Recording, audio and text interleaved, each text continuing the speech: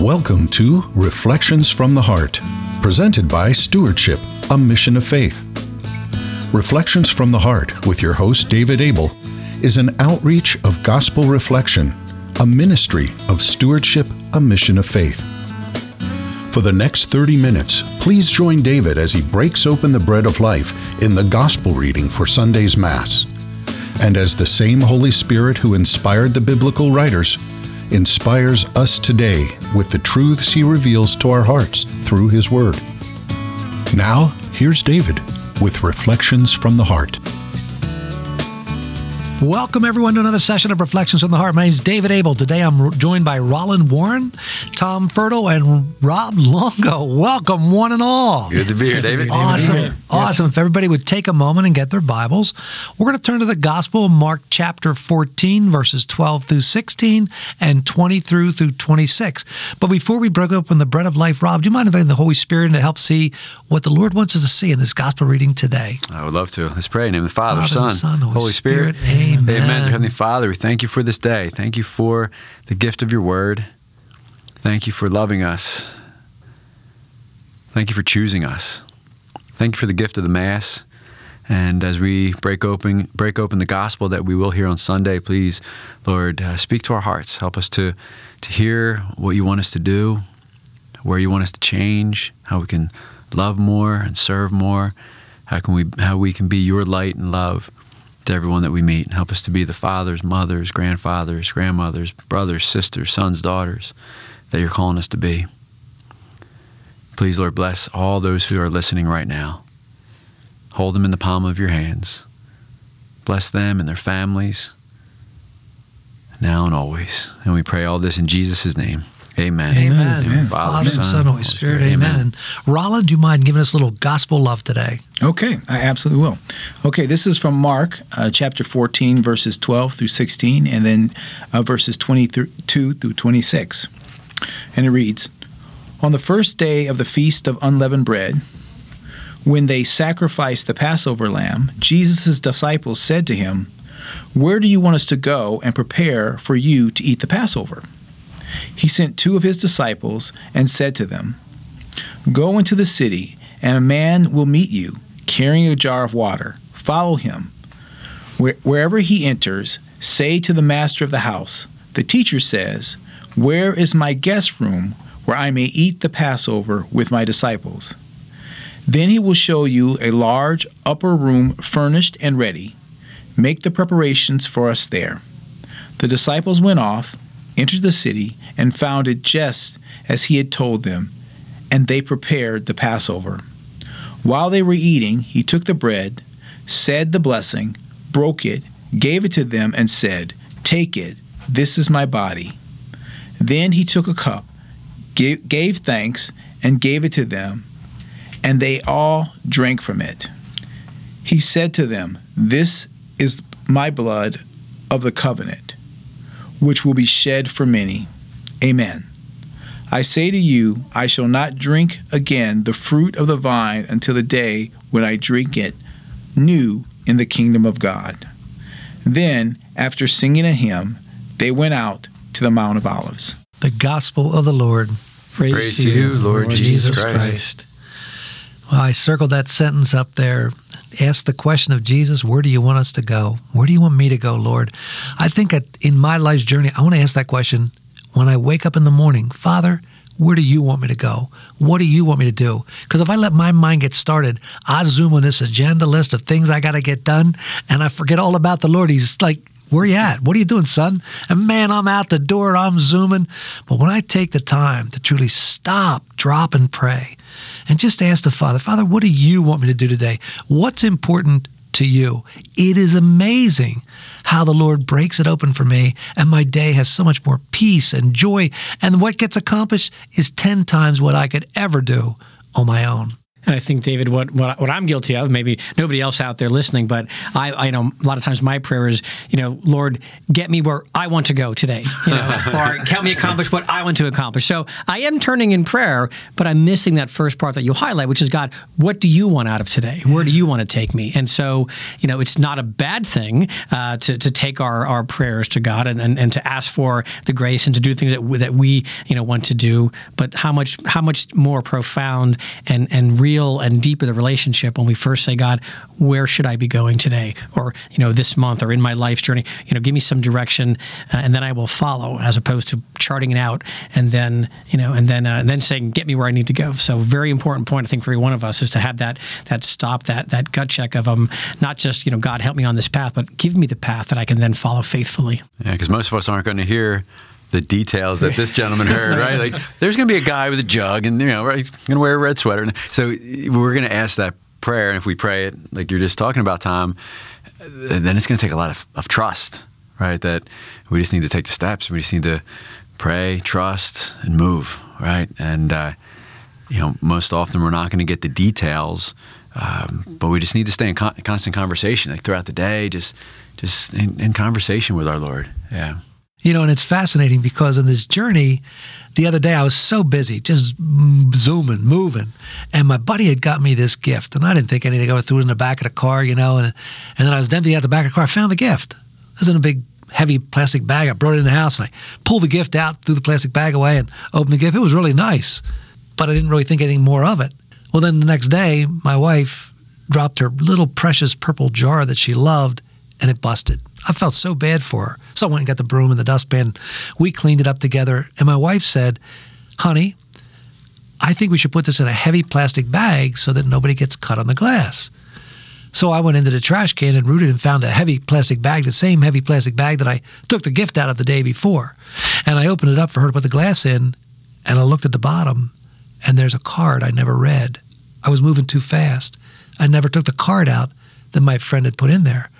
So, thank goodness I found the card. I took it out. She put the glass in. I threw the glass away, and I read the card, and I cried because it was a full page typed up from this man and his wife, precious, heavenly kisses, just from one of my best friends to me that I would have thrown away and never seen had my wife not dropped her precious little purple jar and broke it. You see, just as Jesus knew there'd be a man waiting, knew there'd be this in an upper room and to be prepared, well, he's also there to help us throughout our journey in life. And when he gives us those eyes to see that, the purple glass had to break so that I will go find the heavy plastic bag and then find the card that was in the bag that had a note in it that pierced my heart that money couldn't buy, from one of my best friends. So thank you, Lord, for caring for me that much to take me through all of that, to see and to find that precious note from one of my best friends. I think for me, one of the key things, that's just a great example, Dave, of, just how God is always ahead of us. I mean, he's always further ahead, and this whole notion around faith.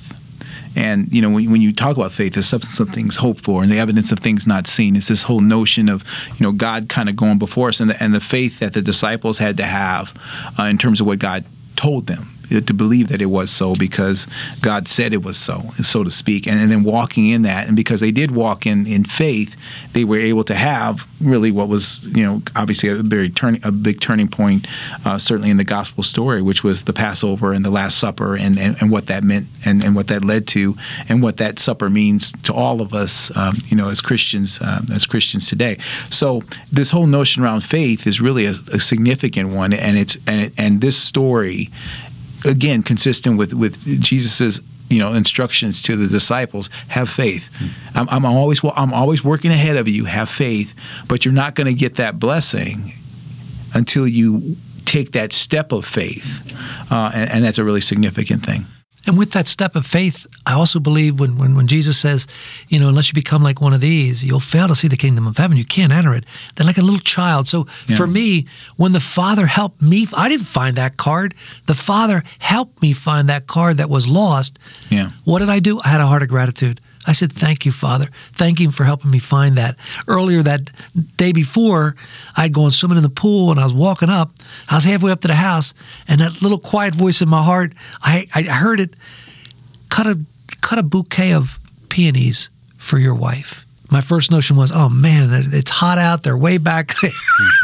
And I went, wait a minute. No. And then the enemy's there saying, oh, your wife doesn't even like flowers. I'm like, no.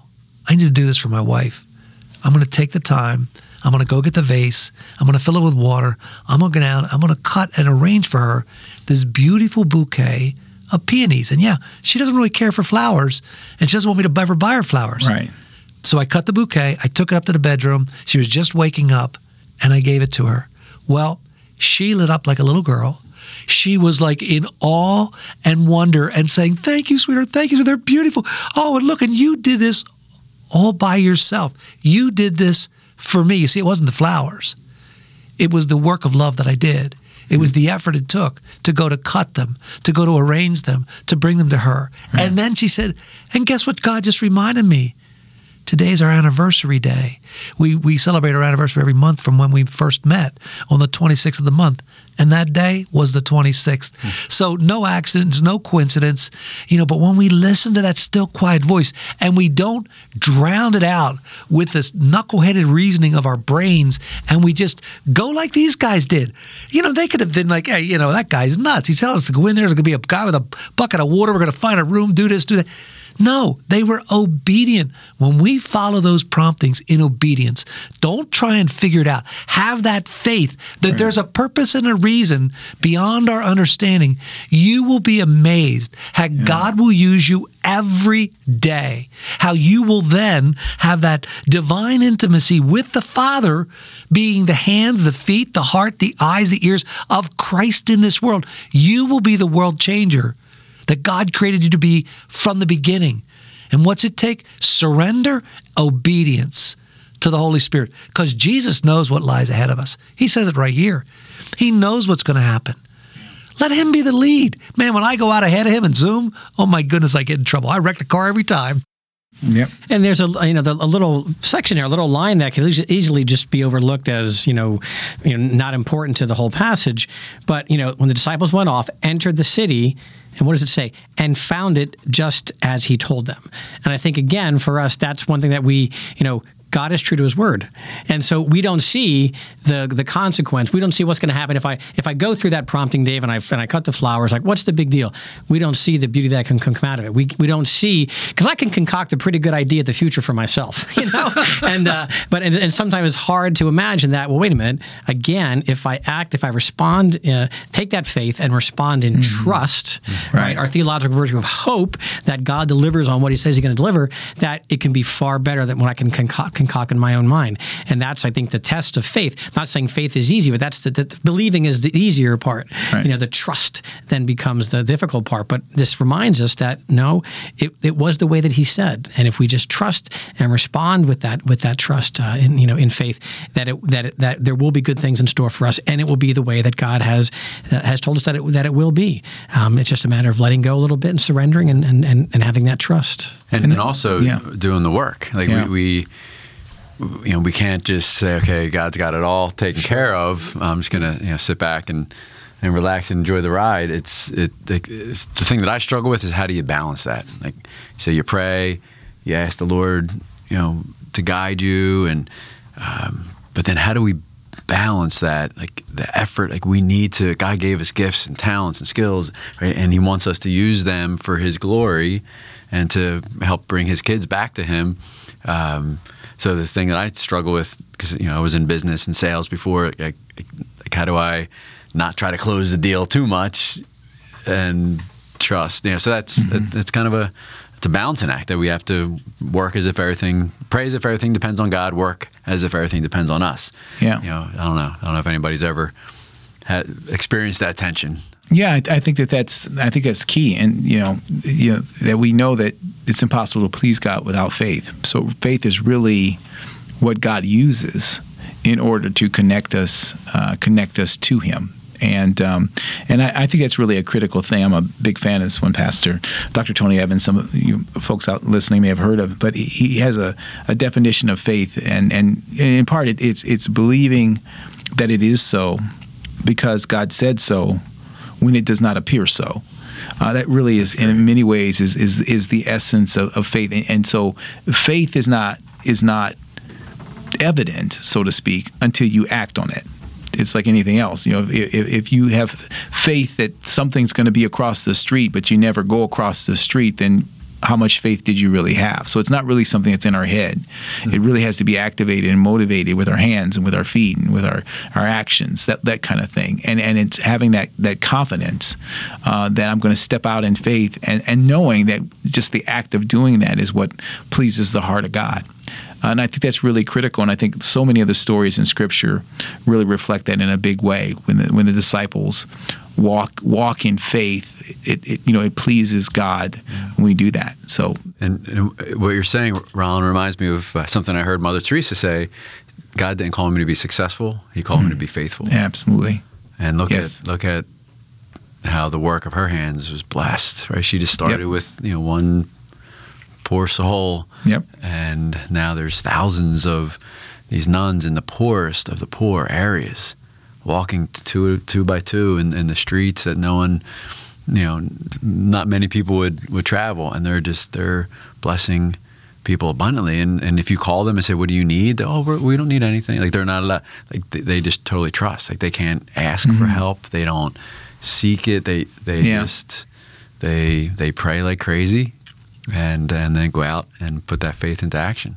And it's a total dependency in God. And that's what I wrote down here, is when we get this, it sets us free. And that is, I did nothing. Jesus Christ did everything in me, with me, and through me. When I let go and let God, I'm just at peace because it's the Lord Jesus Christ who's doing the work. I'm staying in communion with the Father. Why? Because Jesus came to please the Father, to do the Father's will, to speak what the Father wanted to speak. So as I stay in communion with the Trinity, communion with the Father, this divine intimacy, then I let go and say, you know what? This is your business, Lord. What would you like to do today? This is your work. These are your children. Help me to parent them. When you call on the Father, you call on the Lord Jesus Christ. It is amazing what can happen, and the freedom. I'm not thinking, I have to do it. Everything is freeing. Yeah, and it really is. And I'm sure a word that you guys love is stewardship, and that really is a way to be thinking about what we do in a big way. And I've thought about that often in terms of what God has given us, because it's easy to have faith when you look at yourself as a steward of something, because you're basically modeling what has been done for you. In other words, if you are a steward of something, that means someone else had faith and they gave it to you in confidence because it was given to you freely in faith. You can give it to others freely in faith. And I think that one of the challenges I kind of struggle with is in terms of what God's given me or walking in faith is this notion of, am I going to be a steward of what God has given me and then be able to give that to others, or am I an overlord? If you think about it, like I'm an overlord. All this stuff is mine, so to speak, and I'm going to kind of lord over it, so to speak. And if you're an overlord, you're not going to have really a heart that is reflected by faith. But if you're a steward, and you can see that in terms of how people give. Some people give as overlords in terms of, the standards or ways that they give and the way they think about giving. And so people come to them with kind of a bended knee, sort of saying, hey, will you please give me some? Like almost like Oliver Twist, kind of more please, that kind of thing. Whereas if you're a steward, then what you actually are giving with a spirit of humility, because you know that it's been that what has been given to you is actually a kind of a gift, so to speak. So it really does change the way that you look at your faith and the way that you look at giving and all those different things when you kind of walk from a faith perspective. And Ron, this is your first time joining us. Thank you for being here, and your story and your journey is really awesome. That God blessed you with a lot of natural abilities and talents and leadership qualities, and you got a great education, went into the business world, and then you're doing what you're doing now. Can you it's all about stewardship. God gave you those gifts, and was there a moment when it all kind of clicked for you, and where kind of aha moment? Is that something that you can share with us? Well, it's interesting that you would say that, though, because it's true. Like, God's given me some insights on a number of different things, and one of the things that I realized, that God will continue to give me insights and perspective and use me in a way that's for the good of others and to glorify Him. If you have the humility around what's been given to you. And if you think about it, it's easier to have humility when you have faith in the source. Right? So if you think about it, if you think, oh, this is the last one of whatever it is, or, you're going to be like, well, I got to hold on to this because I can't give this to anybody else because I don't have faith that I'm going to get more of what I have now. I mean, think about it. It's around a table, whatever it may be, right? I don't have faith that more is coming, right? And that's why having that perspective, being like a child, is that way. If your children are sitting around a table, right? It's one thing if they're sitting around a table and they don't have the confidence in their parents or faith in their parents that there will be more the next day. But you notice how kids a lot of times will be. They'll be like, tomorrow I'm going to come and there's going to be dinner there again, and tomorrow next day I'm going to come and there's going to be. So it really does tie into that. So from my perspective, when I have that, when I'm walking in faith in that moment, realizing that there's a God who loves me even more than I love my kids, right? Then I know I can have faith to give to others, be it my time, my talent, or my treasure, in a way that is really transforming. And it makes me think there, Ron, as you were talking, it makes me realize that to the degree that I think that people struggle with faith or even just totally turn away from God, because they have a scarcity mentality, or mentality of scarcity. So I have to get something now. I've got to get whatever the experience is, the money, the power, whatever it is. I've got to fill my life with something because I don't know. I see no end. I see no blessing. I see no abundance. I don't see the feast. And so what happens is we settle for the crumbs. We settle for the leftovers. We try to get a piece of the world and live our lives by getting something because we're missing out on that. We're not realizing the abundance that's ready to flow for us. And so if my cup is going to be emptied and never going to be refilled, then, it becomes mine and I need to, that's mine. But no, our life of faith is that the cup gets filled and overflows, to others. So I love that. And really made me and you think see about that really here with what Christ is doing. He's saying, do this with this communion, the first communion here. You're basically seeing that. He's saying, do this in remembrance of me. In other words, there's going to be more of this, right? So it really is this notion of abundance. Like, there's going to be a cup. There's always going to be a cup for communion. There's always going to be bread, because he's not talking in a physical sense. He's talking in a spiritual sense, and the transformation that happens there. So I do think that is really a significant part of that. And you only have that if you're operating from a perspective of faith, which is obviously how this whole story starts with disciples having faith that the one who loved them provided for them and will continue to provide. And then Christ modeled that with the act of communion that he laid out there, which churches obviously all around the world continue to do as in remembrance of him. And it's amazing as Catholics, when we sit here and we read this, we should be like, wait a minute, this sounds very familiar. Took the bread, broke it, and said, "This is my body." It's exactly what a priest does every day in every Catholic Mass all over the world when he breaks the bread. This is my body. Then he took the cup, gave thanks, gave it to them, and drank from it. And he said to them, "This is my blood of the covenant." And I love what it says here, which will be shed for many. It hasn't happened yet, but it will be. Jesus Christ is setting up this remembrance, this incredible, representation of Passover, which we know that's where we're at, which happens in every Catholic church everywhere in the world. This is repeated because this is where we truly have that in-depth spiritual communion with our Lord, receiving him body, blood, soul, and divinity in the Eucharist, so that we are who we eat, so that we can take Christ out into the world. And that spiritual food, which he gives us, that daily bread, which he gives us in answer to that prayer of the Father, give us this day our daily bread, is his very self. And for me, as a Catholic, I never knew that. But when I came to understand that, it was a line that came out of the Gospel of John, chapter 6, verse 54 and on. It said, I said, Lord, I don't understand this. I don't get this. I said, really, bread and wine become you? And it lifted off the page. And the line said this. This is Jesus speaking. The bread that I will give you is my flesh for the life of the world. And at that moment, as a Catholic who had no clue, I realized for the first time in my life at age 46, 14 years ago, that bread, the Eucharist, was truly Christ, his very self, giving himself to me, body, blood, soul, and divinity. And here in this scripture verse, it tells us that the cup of the blood is going to be his blood that he's going to shed.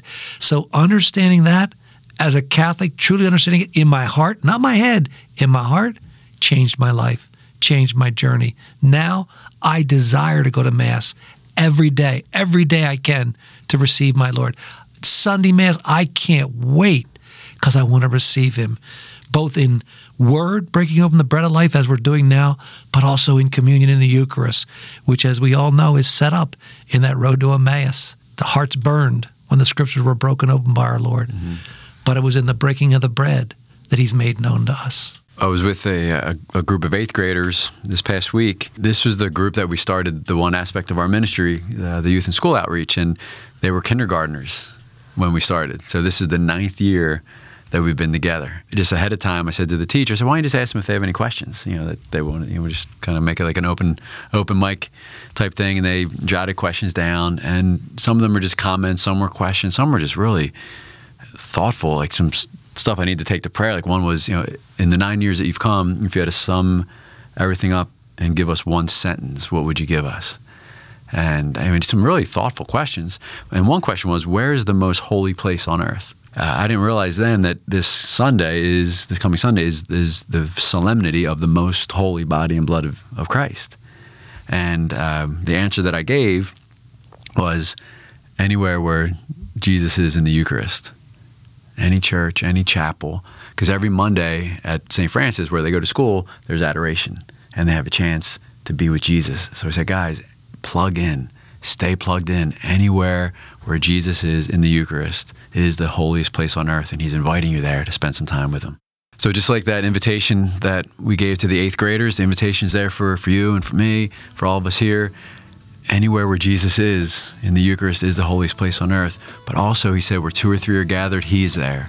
He's there in his word. So Jesus wants each and every one of us to encounter him every day. So God bless each and every one of you on your journey. God bless you.